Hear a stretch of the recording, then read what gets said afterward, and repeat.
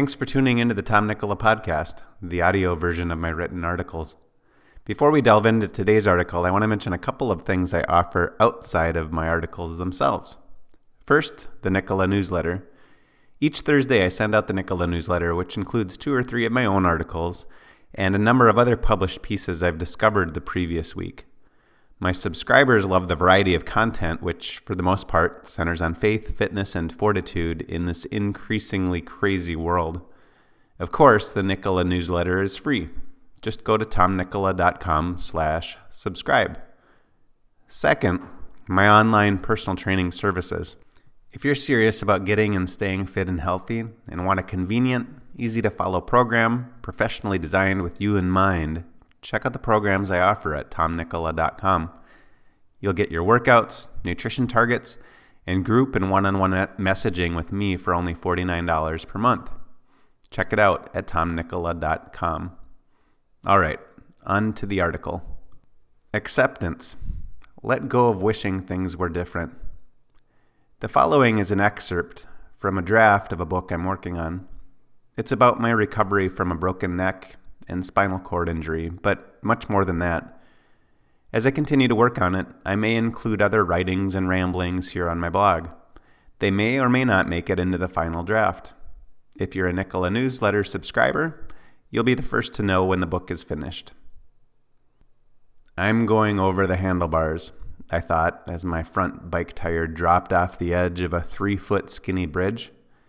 A fraction of a second later, my front tire hit the ground, causing my bike to catapult me around the tire, throwing me headfirst into the ground. My head hit the ground, and then my neck absorbed the force from the rest of my body moving in the same direction as my head. I saw darkness, and then a flash of light, and then I was lying flat on my back. My hands moved, my legs did not. I had no feeling below my waist. I instantly knew this was a bad situation. I told our grandson Asher to get Grandma Vanessa, who was ahead of us on the trail. She heard me, threw her bike into the woods, and ran back to where I lay. She quickly sprung into action, calling 911 and flagging down other riders to help. As I lay there, I knew I'd sustained a serious neck injury and that there was a good chance I'd never walk again. I didn't feel sad or angry or discouraged. I didn't panic, as I knew that would only make things worse, not to mention that it would scare our grandson. Once Vanessa had first responders on the way, I started to ponder what life would be like if I never walked again. I'd been injured before, but not like this. I wondered how I'd make the most of a life without the ability to walk. Or what if I didn't have use of my legs or arms? How would I rig up a way to exercise?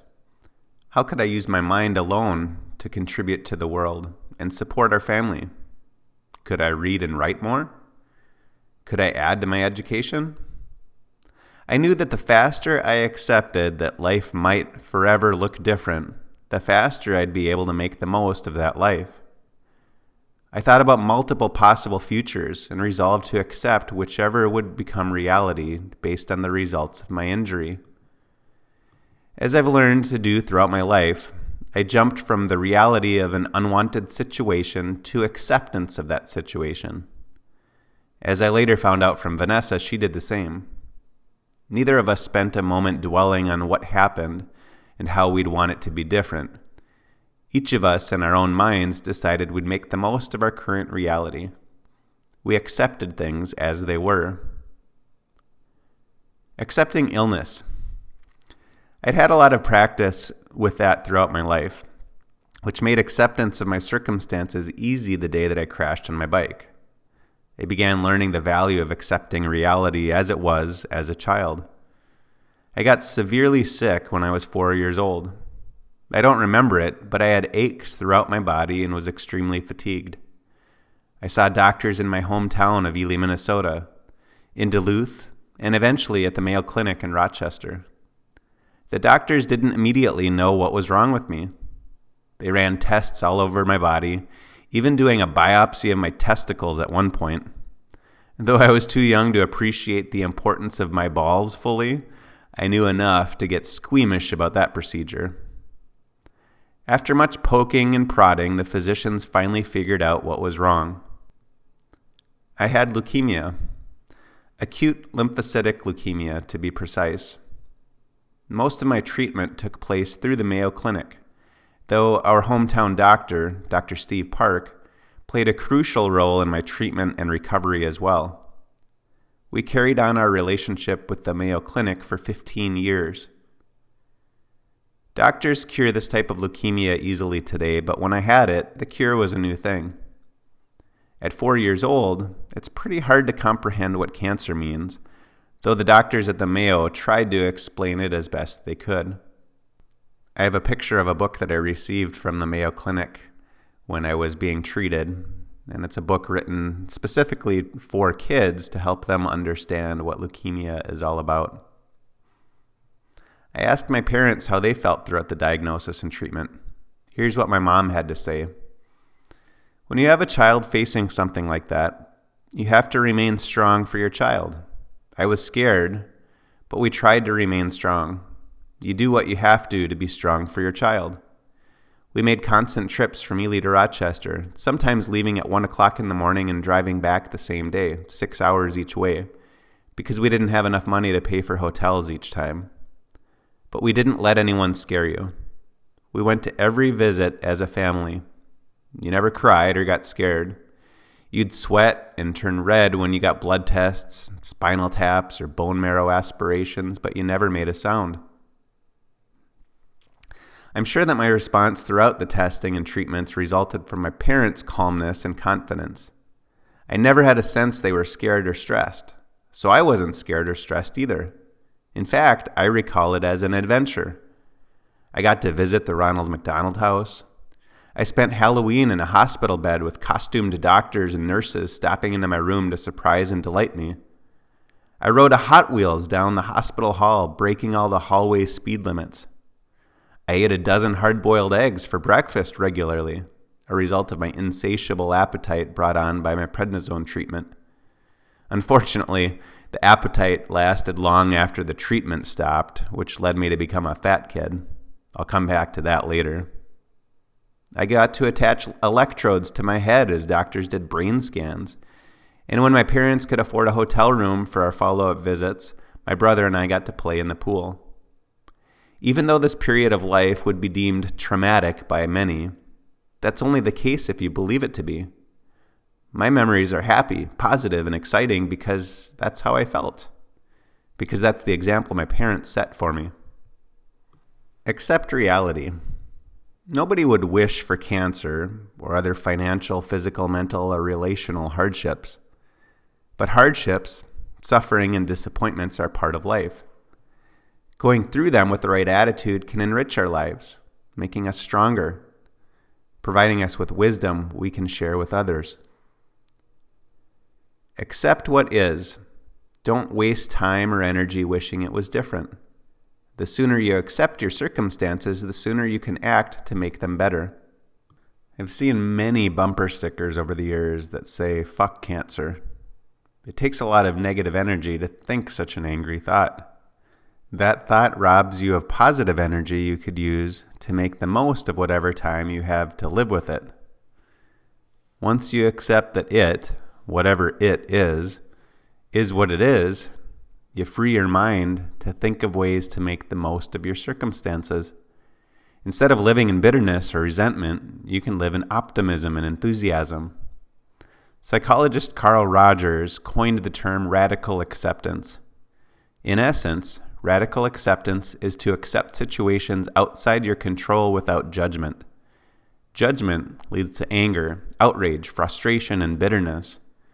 Letting go of judgment and remaining indifferent to the situation keeps your mind from becoming emotionally hijacked. If you remain calm, you can see a path forward from wherever you are.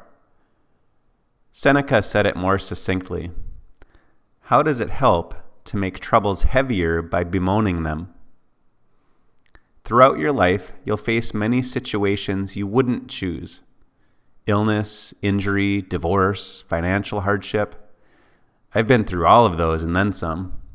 Accept them as they are. Don't waste time or energy wishing they were different. Move on and make your situation better. Acceptance avoids blame. Accepting situations as they are without dwelling on them or wishing things were different helps you avoid a common trap, blaming others. The longer you dwell on why you hate the situation you're in, the more likely it is that you'll find ways to blame other people or things for your predicament.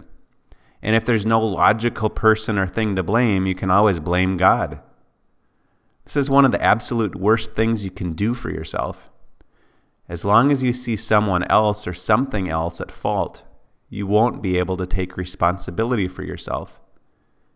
I've worked with many people over the years who blamed their spouses and kids for their diet and, therefore, their obesity. They'd even buy and cook junk food and then blame their family because the food they bought and cooked was what their family asked for. They didn't stop to consider that they had the power to change the whole situation by changing what they bought and cooked. Today's culture teaches us to become excellent victims. Schools, politicians, and the media encourage us to be part of some class of victims, unless you're the scapegoat, a white male. It's even better if we can be part of multiple victim groups. Blame is as old as the book of Genesis. Adam blamed Eve for giving him the apple and God for giving him Eve. Eve blamed the serpent for tricking her into eating it. The tendency to blame others is something we're born with, so it's nothing new. What is new is living in a culture that encourages us to blame others instead of taking responsibility. I got divorced, and then within a year or so declared bankruptcy. I never once pointed fingers elsewhere. After all, I married my ex-wife in the first place. I took on the debts that led to bankruptcy. I made choices that ultimately led to the divorce. I probably would have felt better for a while if I had cast blame, but that never lasts. Shortly after the divorce, I told a close friend that I'd remarry a woman 6 years older than me who had 2 children. I just blurted it out. A few months later, Vanessa and I met. She was 6 years older than me and had 2 boys, Jacob and Broderick. We married a year later. Would we have clicked had I still been dwelling on my divorce rather than moving on? I doubt it. I don't think Vanessa would have been interested in someone who lived with animosity towards his first wife, or who spoke like a victim instead of a responsible party. When I broke my neck, I chose to ride up the bridge that day, even though I knew I was pedaling too slow to ride it safely. It was I who caused the crash. It would be up to me to make the most of the mistake I made. Acceptance and responsibility. When you refuse to point fingers elsewhere, you're forced to take responsibility. Sometimes you take responsibility for a situation you didn't directly cause. Often, if you're honest with yourself, you'll find that you're at least partially, if not fully, at fault for the situation anyway. After I crashed on my bike, someone asked Vanessa if we'd want them to start a GoFundMe account to help cover the healthcare and rehab costs. I said, "No way. I caused this injury. Nobody else should feel the need to help pay for the medical costs related to it." She agreed. In the short term, it can be easier to place blame elsewhere. I suppose some people would prefer to make our situation someone else's fault. It temporarily takes away the feelings of responsibility. But the feeling is only temporary. Sooner or later, we'll have to face the fact that even if we didn't cause something, we have to take responsibility for it. To my knowledge, I didn't cause my cancer. Neither did my parents. We have no idea what caused it. But even if we did, it wouldn't have changed the fact that we were responsible for dealing with it. There are plenty of other situations I've faced throughout my life where taking responsibility was the only way to deal with them, even if I didn't cause the situation to begin with. As I lay on the ground after crashing on my mountain bike, I immediately accepted the reality that I may never walk again. Then I admitted this was my doing and my responsibility. And then I decided I'd make the absolute most of whatever state I was in once the doctors were done with me. Thanks for listening. If you like this content, please leave a rating on the podcast platform you're using and pass it along to others who'd find it helpful. And if you're not already subscribed, be sure to subscribe to the Nicola newsletter, where I share a lot of other content you won't find on my site or podcast. Just go to tomnicola.com/subscribe. Keep growing your faith, improving your fitness, and building fortitude.